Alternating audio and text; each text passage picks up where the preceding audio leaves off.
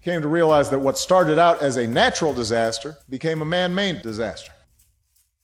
We cannot control the natural disaster, but what we can do is control our response. Have you ever wondered whether disasters are actually natural? If so, you're in the right place. Hello and welcome. My name is Jason von Medding. And I am Ksenia Chmutina. This is Disasters Deconstructed, a podcast where we examine why disasters really happen. Thank you for tuning in.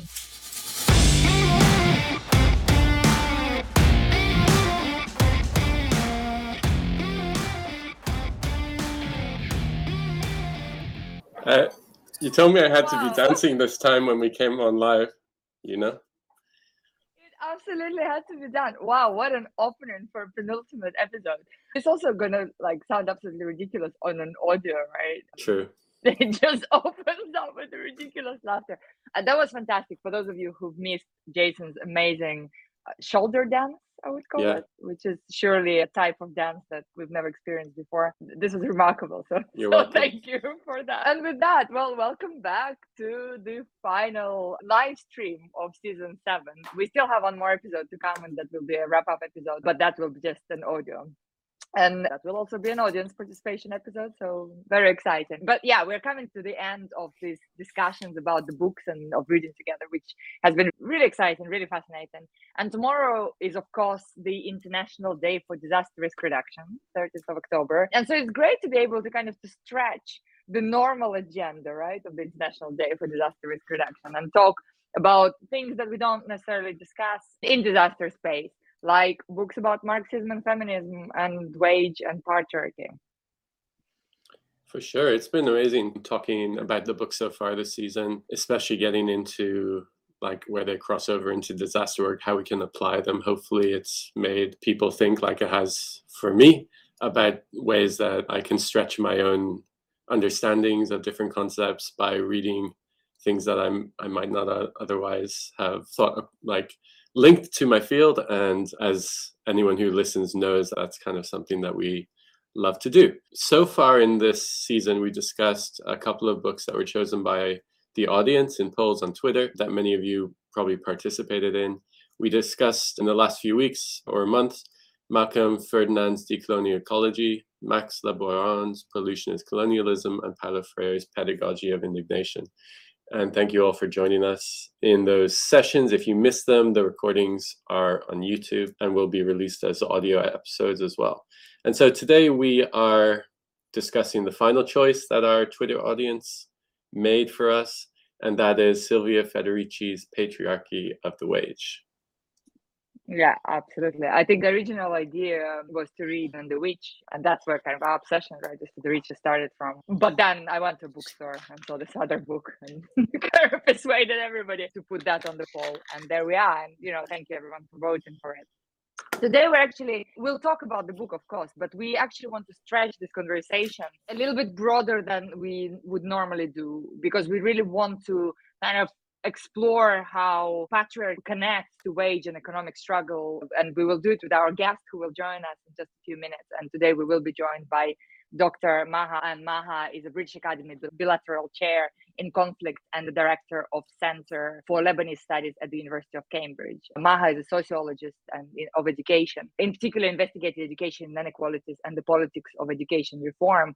And so this will be absolutely fascinating to bring Maha's insights into conflict and kind of struggle into, again, the conversations that we should really be having, but we are not. Yeah, I really enjoyed Caliban and the Witch, as you know, and we talked about it on the podcast before. And so there was a lot of things in Patriarchy of the Wage that reinforced some of the things that I understood as I read Caliban and the Witch that were really kind of new for me. This book I felt went much more into a critique of Marxism and started to unpack how would Marx have grappled with some of these if he were alive today. And I like how it kind of posed that question and speculated that maybe Marx would appreciate the ways his ideas have been shaped by critiques of,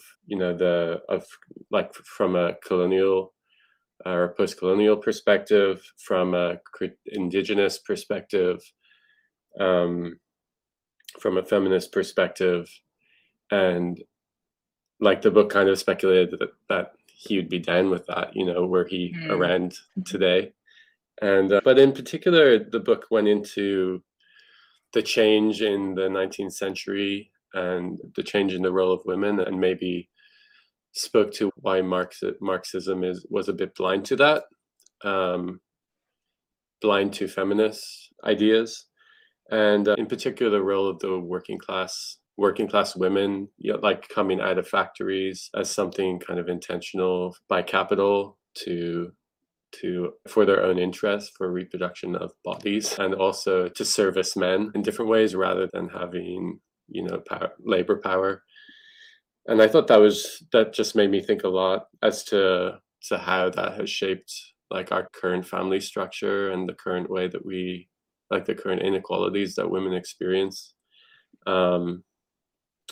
in terms of their labor power now, because it's been fundamentally shaped by those historical processes. And of course, we still live in an absolute patriarchy, which is informed by those processes. So yeah, for me, the underlying thing was just the critique of labor in some ways, the critique of labor struggles as often being white and white, like a struggle for the white working class man, for sure, and not inclusive.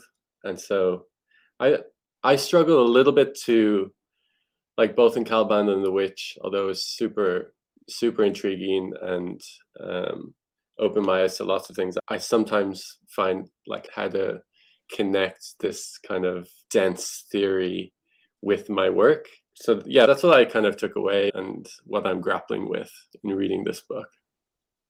Yeah, for sure. I mean, I found the book really intense, right? Not in the way that it's written, but it in its content, and really quite provocative. And I guess Caliban and the Witch was very similar in that sense. But I was really curious about this book because I absolutely love the quarrelsome tone that Federici in Caliban and the Witch, right? And kind of in the way that she writes. And because I find it really exciting how Federici brings Marxism and feminism together, right? Not mixing them, but really sort of juxtaposes them and asks a really pertinent question that you alluded to, right? Why was Marx unable to anticipate these profound transformations in the proletariat family that took place in the 19th century, right? Instead, creating pretty much a new patriarchal regime. And her demonstration of that in Soviet Union, for instance, and in China, really quite profound. What I found, however, surprising is that instead of kind of completely dismissing Marxism altogether, right, her feminist critique modifies Marxist theory, and to make it kind of more exclusive for all revolutionary subjects, right? And as you said, it's not just about the white male industrial workers. And I kind of feel that these essays, the Patriarchy of the Wage books, because they're not really connected, right? They're just separate essays that span for 30 years of her work, perhaps more. They highlight the very unimaginative nature of revolution, be that the industrial revolution or the sexual revolution, because we still end up with capitalist patriarchalism, as she calls it, right? And she writes, we have always belonged to capital every moment of our lives. And it is time that we make capital pay for every moment of it. And it's wonderful kind of how masterfully, right, she shows how the capitalist strategy to divide and reorganize the working class, it really works. And she eloquently calls it Patriarchy of the Wage. And I found one of her flyers when I was kind of, I wanted to learn a little bit more about her when she was in New York in the 1970s, and she was kind of leading this campaign called No More Work for Free. And then one of her flyers, she wrote, "We are seen as nagging bitches, not workers in struggle." And I thought that just captures the division, right, of workers so well, and the division that wage provides the foundation for. And so these essays, they also really made me think about the way that we talk about vulnerabilities and capacities and disasters, right? And kind of when we talk, for example, about mutual support, because mutual support is sort of seen as this natural act of love and care, right? I'm just going to go and support you, and that's just fine, right? And Federici so argues that this narrative actually serves the owning class, the powerful class, by separating, reproductive labor, or labor of love, or labor of care from the waged labor, when in fact both are necessary, right, to profit generation. And the central argument that true solidarity requires value in all labor, including love and care and reproduction. It's with what I think we see in marginalized. But Marxism aside, kind of feminism aside, well, not really. I actually really enjoyed the final essay of this book on the origins and development of sexual work and the sexual liberation. And I just want to read very quickly this last paragraph. It's the last paragraph of the last essay, and she writes. But the main difference is that our mothers and grandmothers looked at sexual services within a logic of exchange. You went to bed with the man you married, that is the man who promised you a certain financial security. Today, instead, we work for free, in bed and in the kitchen, not only because sexual work is unpaid, but because increasingly we provide sexual services without expecting anything in return. Indeed, the symbol of the liberated woman is the woman who is always available, but in return no longer asks for anything. And as I was reading this essay, I kept thinking about Marilyn French's work a lot, and it's kind of the same, yes, as that second wave of feminism, and her novel, The Women's Room, as well as, her nonfiction piece, Beyond Power, which we spoke so much about. And I could see such strong parallels with liberation in disaster, if you wish, right? In a sense that resilience has kind of become this really mainstreamed and apolitical tool for liberation, right? And as the number of women killed by their partners, it is growing, right? So is the number of people affected by disasters. But it feels that if we acknowledge this, if we really start talking about this, if we say that we do not believe in resilience, like we say we don't believe in sexual liberation, right? We will be seen as kind of backward, right? As really in the argument. And so I think, to me, what this essay is called for is kind of that praxis of love that would really help us rediscover what love is. And perhaps we're going back to Freire here, and who kind of argued the same thing, right? And if we start considering disasters from this angle of love, where would we end up in our action? It's very interesting for me. And I do think that disaster scholars should read this book because it's such fantastic insight into the history of feminist movement. And I think it's critical for the politics of today because it should be reflected in our discussions around vulnerability, and it provides a basis for kind of articulation of a politics which would be aware of multiple facets of capitalist exploitation and struggle, right? Something that we're really trying to push forward. Camilo, you're back. I think you're absolutely right. It's one of those books that you would never, choose to pick it up unless you are very interesting, but everybody should read. And the reason for is specifically about the fact that offer a very fundamental original critique on production, which I think is super important, but also offer a sort of poetic intersectionality of the way in which the work of love and what you call it, and I found it interesting, the counter planning that happens in the kitchen, which is both something about the poetics of the everyday life, but also the way in which the struggle of reproduction. And we often think about production, but not reproduction, which is an often important element of overlook. So I think the book is on one side calling for an original critique, but on the other offering a unique version of a reflection on the productivity, specifically on the wage into that. So I think it's very interesting to as an overlap.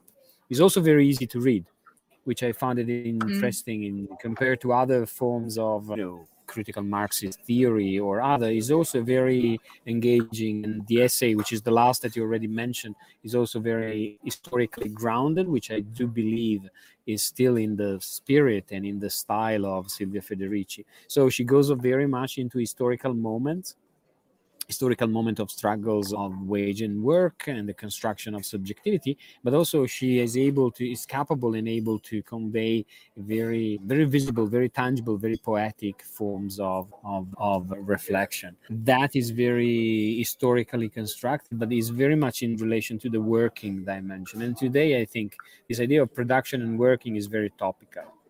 Is working towards the everyday, is working towards the emotion, is working towards the ambient, is working towards the planning. And I do believe there is a reconnection. There are aspects of the book that might be sort of interesting to provoke. For example, that is the chapters on when he speaks about the feminism and the construction of the common, which I think is a especially in Europe, the notion of common and commonality and communism to a certain extent is quite a fundamental component. And maybe there is a more specific reflection on the different traditions of that. She questioned the original Antonio Negri and Michael Arendt, reflection on the common, which comes from a very specific Eurocentric visions of what we saw in other books.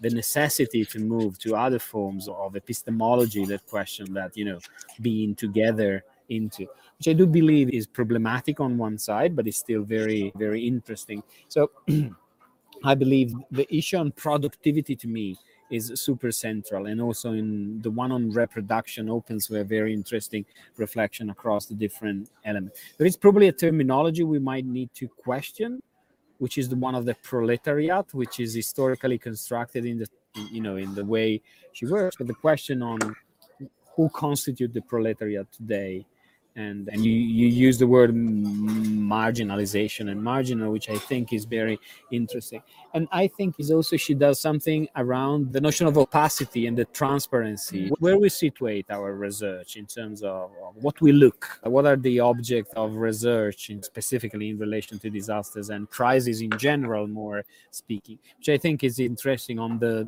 language of crisis, which is typical Marxist, but also the way in which to look at different specificities of bodies and labor, which I think are super important category today to construct the narrative of how the everyday is really made in terms of productivity. So I found it very topical and also quite interesting. Silvia Federici is an interesting reader to a certain extent, beyond that being one of the last, probably as David Harvey Marxist, original Marxist to a certain extent, which has to belong to a very important connection of.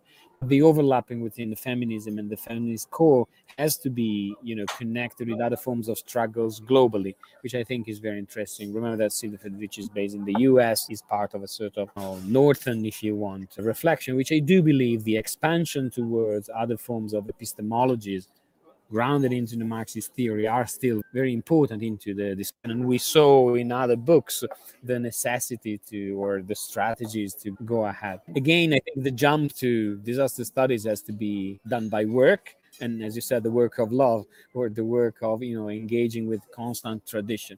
But still, the logic. The first chapter is very interesting. This counter planning. Remember, counter planning from the kitchen remembers very much bell hooks, but remember also Fred Moten and a sort of very important, black literature or black critique. So what we have here is a sort of very interesting theory around which different forms of critique could find a fertile territory of engagement on still the question remain on what constitutes today a class struggle. And for us, today a class struggle is a question that probably has to be readdressed differently. And the question I have is how we reframe a class struggle today originally into, and if the disaster studies somehow could connect with a class struggle.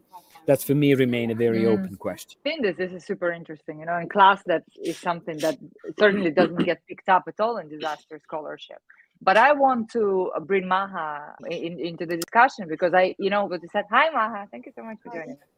Hi. You've heard us kind of behind the scenes, right? Talking about the class struggle and kind of crisis and the necessity to really move away from the Western epistemologies in a way that, much of really Marxism is interpreted. And I as I was engaging with your work, in preparation to this live stream, and also Camilo was kind of telling me about the stuff that you do. It was all very exciting. I wonder what, how do we actually talk about struggle? How do we talk about economic struggle, the kind of struggle for wage? How do we talk about exploitation and resistance in the context of crisis, and particularly in the context of Middle East and crisis, right? That we really somehow don't affiliate whatsoever or don't refer to whatsoever when we talk about Marxism in general. Thank you. I want to reflect first on a few points that you were discussing, and I want to share a story. My first experience as a young academic was So I have a hobby of doing history on the side. And one of the things that we unpacked was we were looking at in Lebanon, on the first martyr and the labor movement in Lebanon, because one of the first, since the declaration of the State of Lebanon in 1943, we had lots of labor movements. This was one of the earliest things that we had. Marxism was very popular at that time.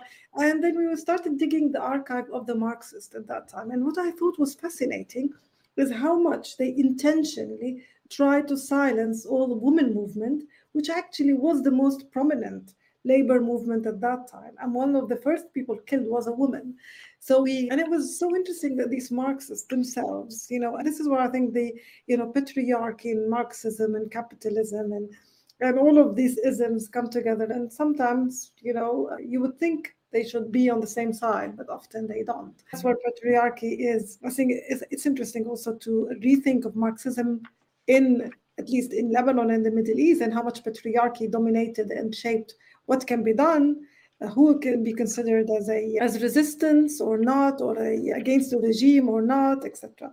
But also in the book, when you're discussing it, and unfortunately I didn't have the chance to read it, but there was another thing that was coming into my mind is, where does race sit into all of this? Because in Lebanon, the feminist movement, including a lot of the Marxists at that time, we're not talking about race. We're not talking about female domestic workers in the feminist movement in Lebanon. And you would have lots of these middle class, upper class women demonstrating about the rights, but they were forgetting completely the rights of the domestic worker females in their houses. And this was not part of their issue. So I think it's all of these layers that come together is interesting. And I think add to that, when you have capitalism and when you have patriarchy, but also you have a religious system at the same time, the struggle to talk about women labor becomes even more difficult, because not only you have to fight patriarchy, you also have to fight these religious systems that are aligning with the capital as well, because they are all in the end part of the same regime. They make up this regime that you're trying to penetrate and to break. And that I think is, that adds another layer of what challenges. I mean, at least in Europe or in the global north, you don't have this. I mean, you do have it. Like in Poland, we still have, like in the US as well, we have issues around, women abortion, etc. But I think in the context of the Middle East, there's another layer. Religion becomes even a more prominent layer. But this, also I thought like how relevant this book is amid COVID. I think for all of us women, single moms or not single moms, we realized how much the world is still, unfair to women within a pandemic crisis. Women who are dying, the nurses are primarily females, ethnic minorities, etc., who are losing their lives, being underpaid, but also who had to do all the domestic work back at home. So I think this discussion is still very relevant. Now, in the context of disaster and crisis, and I was working on a presentation, and one of the things that I think is very interesting in the context of crisis and disasters is the tendency of now humanitarian regimes to stick to nation states as one of their strong frameworks to bring about anything that they want to do. It's easier for them to negotiate with a nation state, even if it's patriarchy, capitalist, unfair, etc. And they're okay to buy into all of this, exploitive system, and making refugees and displaced communities even more vulnerable. And I think this is, I wish we would have a debate like this with some humanitarian agencies around, around these topics and what systems they create to unfortunately strengthen these patriarchal systems that we have. I really love the links that you're making between kind of borders and patriarchal systems. I haven't really thought about this in this way. We of course see it strengthening capitalist system, but as you said, right, everything kind of goes hand in hand. And I wonder how then the struggle that we're talking about, be that kind of struggle from the left, right, the struggle from feminists, how that reflect the real struggle that the borders present to us, right? Because that, as you said, the struggles as they're portrayed now are very middle class and of kind of very educated people, right? And not of the people who are marginalized and who are most affected by borders because they're invisible. Yes, absolutely. And this is, I think, one of the issues that we continue to have. I mean, I think feminism has gone a long way to address class, and it's a struggle, but still we have a very long way, because I think it's very striking that we don't talk about race. We don't talk about, that layer. We don't talk about legal status and how this even adds another layer of exploitation, whether woman or not. There are many things that one would could bring up here. I don't want to dominate the discussion, but go for it. I think it's also one interesting, I think, class, station of how we talk about, women's bodies, etc., is sex work. So in Lebanon, it was so interesting in the past 15 years. There had been a big push by international NGOs to stop using the word prostitute and talk about sex workers. While the studies in Lebanon are saying most of the women who are involved in prostitution or sex work, whatever you want to call it, are forced. So it's not a choice. So from a very Eurocentric point of view, they were free to use their bodies. But the women in their context, they say, we're not free to use our bodies, and it's not for us work, it's an exploitation. And there was a lot of tensions between feminist groups at that time. It's like, no, we cannot talk about sex work. And it is exploitation, and it is, and this is a class issue. And this is also, there's a cultural dimension to what is considered to be okay or not okay, or what would women internalize or not internalize. And I think this is an interesting class issue as well, but also very Western-centric understanding of bodies and sexuality.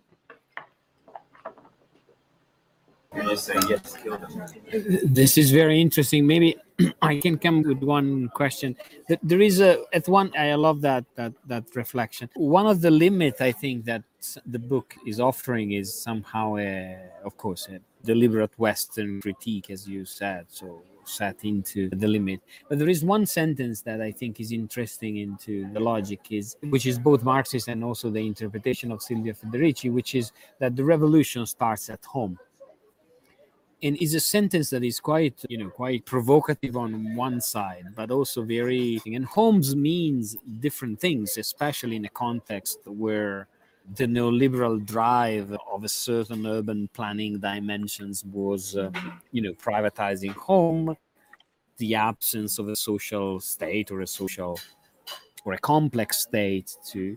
But on the other, the struggle to make home, the struggle to, construct the domesticity, the possibility of living, and an interrelated, financial crisis that now is in Lebanon, very intense into that.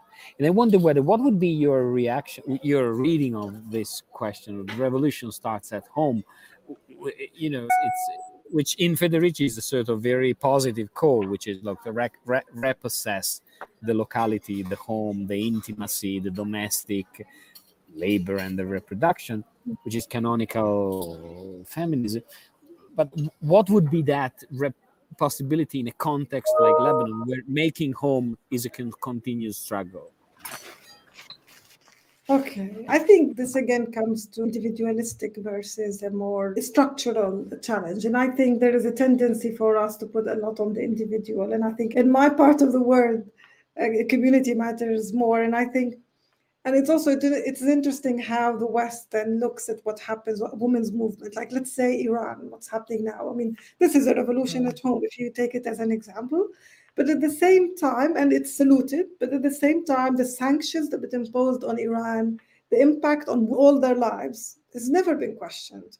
And I think this is why also we see notions such as resilience, again, putting the responsibility on the individual, while we're kind of like ruining the lives of, and creating a system that can ruin their life. And I think this is where we need to be very cautious about how much we give responsibility. It's a very heavy burden to give this.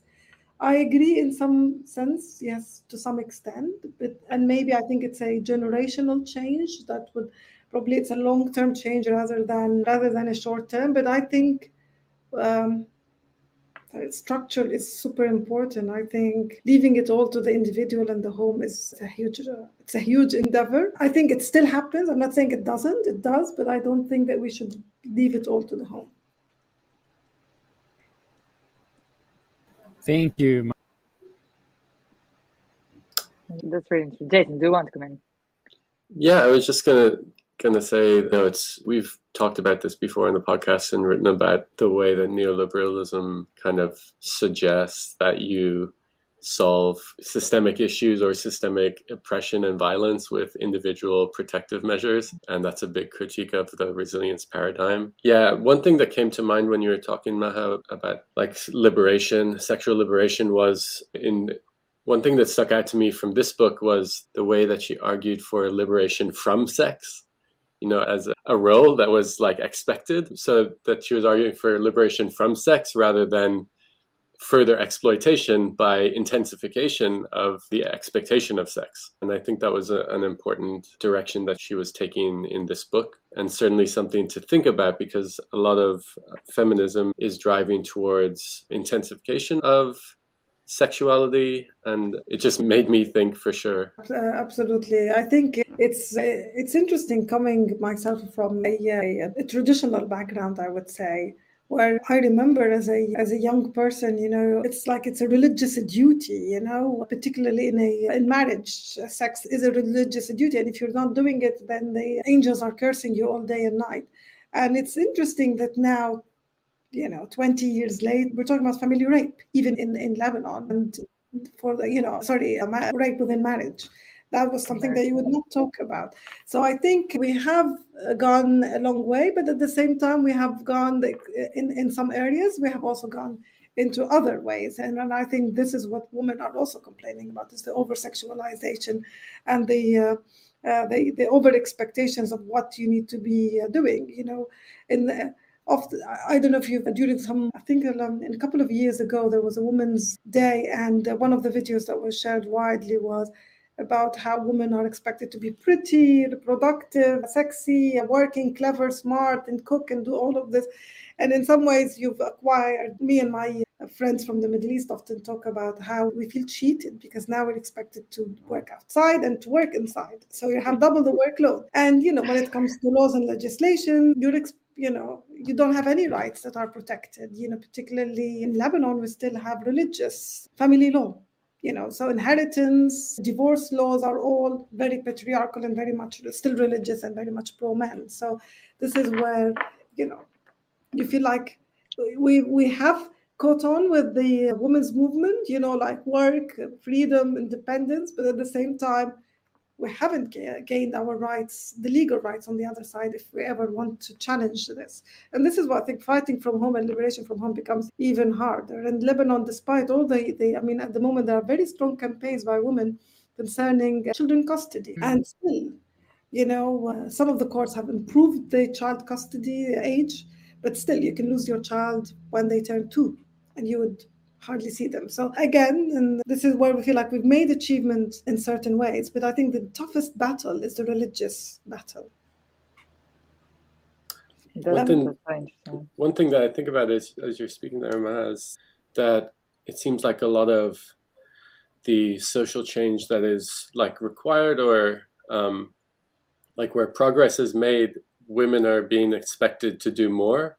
And like the expectation is like, how are women going to change their role or behavior or whatnot, rather than thinking about who else needs to change in this situation. Not only is it systemic, but it's also very much on men who benefit from the way that the system is and the fact that they are not expected to do domestic work. Like we don't talk enough about how that behavior and how that role needs to change, right? Absolutely. I just want to touch on one theme that I would love to share with you, because especially that we talk about disasters and in a context of conflict, because one of the themes that is very much close to, or what a humanitarian organization would think that's more of a feminist way, or more like sympathizers in trying to put women, is the concept of vulnerability. So women are always considered more vulnerable. And as a result, a higher, they have to be protected more. And I think this post for me is like, can we really say that women are more vulnerable in context of, let's say, displacement or not? Because men can be extremely vulnerable in the sense of they could be killed, shot, or kidnapped, or etc. So, and it was interesting to see how this concept of vulnerability has gained a lot of legal structure, particularly in the global north, and it's a criteria for asylum seeking, which is somehow, I was just thinking like, should women be seen as more vulnerable than men or not? Or, Does that mean that their lives more valued than others? And that is interesting, because when we're doing a study on that, men were telling, in some ways they were extremely vulnerable. So yes, I'm just curious to what are your thoughts on this? Go, Jason. No, you're picking up on something that's quite dear to us, and we've been writing. We have a paper almost ready to submit. That's really kind of reframing vulnerability. We've drawn a lot of feminist critique of vulnerability, how it's been used. Disaster anthropology, I think, has done a better job than a lot of disaster studies in looking at vulnerability in a critical way. But you're right. It's almost like we need to refocus what we're trying to say about women's identity and characteristics and towards oppression and violence, rather than like vulnerability as something that should be pitied or as a weakness or something. Mm-hmm. I think if we talk about it more in terms of oppression and violence, then it becomes a much more critical conversation that cannot be solved through like some sort of standard approach to like of pity or of humanitarian aid. It becomes a much more useful discussion when we talk of it in those terms. I guess this has kind of been a thread through the whole of the season, right? In the live streams and in our readings. And it's fascinating to see how no matter which side we approach kind of disasters from, right? We always come back to this discussion and challenging of the notions of vulnerability, of the notions of kind of understanding, struggle and resistance. So it's been great to see. And I guess it has reinforced our point of reading outside of the disciplines, right? And not just kind of getting stuck with disaster-focused literature. And I'm mindful of time, and I really don't want Camillo to miss the flight. That'll be quite funny, right? Let's I'm just waiting to see him. For a good conversation, I'm happy to lose. You're willing to miss the flight. Okay, that's the commitment. I'm devoted to the code. Let me say something about this about vulnerability, which I think is interesting. I think the whole apparatus of critique that we have sort of alluding and reflecting through is actually really pointing to the capacity to unpack complex concepts that are not any more useful to depict the situation. And one of the things that I think is important, especially in rereading Silvia Federici's, is the fact that the concept of vulnerability has to be rethought relationally as a forms of production, not as something given, right? And I think that is super important, and can be reconnected back to what Maha was saying, and just not, and if we were to students that immediately approach to disaster studies or so, is actually to question the relationality of the factor of vulnerability.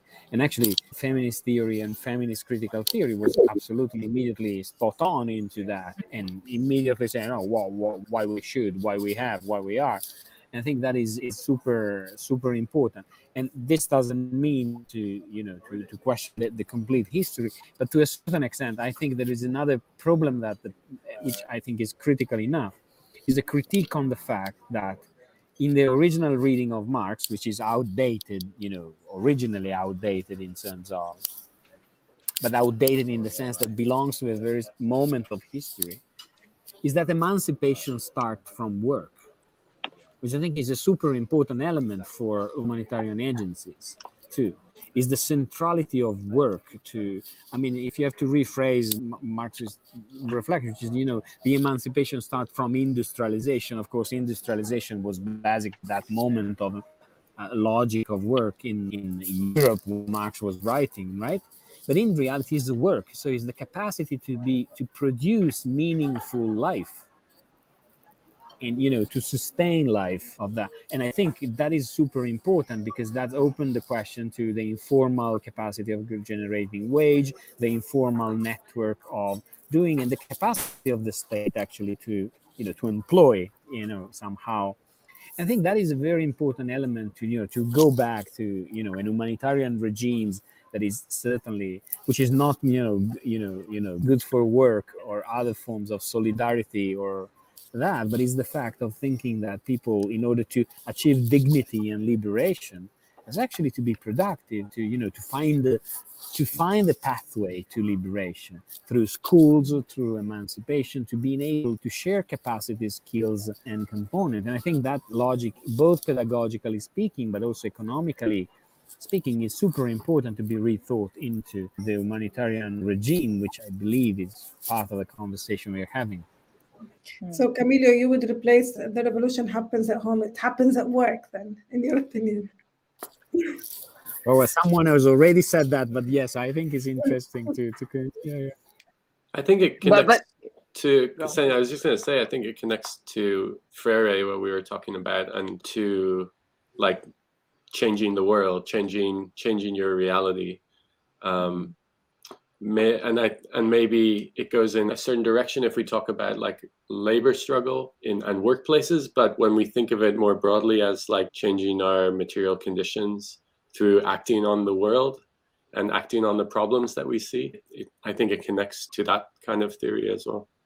Yeah, but also in acting in a way that emphasizes dignity rather than productivity, right? And rather than wage. And I think that's really important. Thank you so much. Thank you, Camillo, for being with us through the season. It's just been wonderful to have you as our co-curator. We absolutely love chatting with you, and it's been great. And Maha, thank you so much for joining us today and for sharing your insights.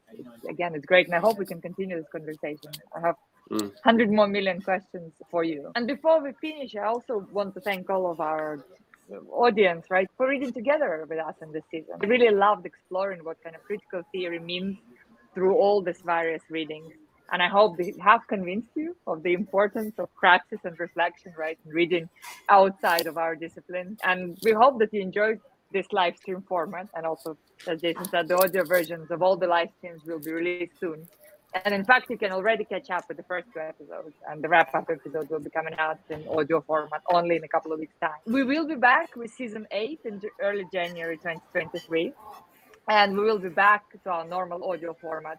But of course, we don't want you to miss us too much, right? So please join us for a special live stream on the 28th of November, where we will be joined by our friend Jake Kadak to discuss the virtual special issue of Decolonizing Disaster in Disaster Journal that Jake guest edited last year. And then we will, of course, do a Christmas special. I know everybody loves Christmas special, but it's too early to talk about that. It's not even November yet. So thank you for joining us. Follow us on Twitter and on any podcast app. And of course, enjoy the rest of season 7. Bye. Camillo. Bye. Well, thank you all for being with us today. And before you go, a few quick reminders about how you can stay connected with the podcast. You can find us on Twitter, Instagram, and Facebook at DisastersDecon. The podcast is available on all the major platforms. Please download, share, and most importantly, subscribe. And if you haven't already done this, we really appreciate your ratings and reviews on Apple Podcasts. This will help us to continue making content for you. You've been listening to Disasters Deconstructed. And don't forget, disasters are not natural. See you next time.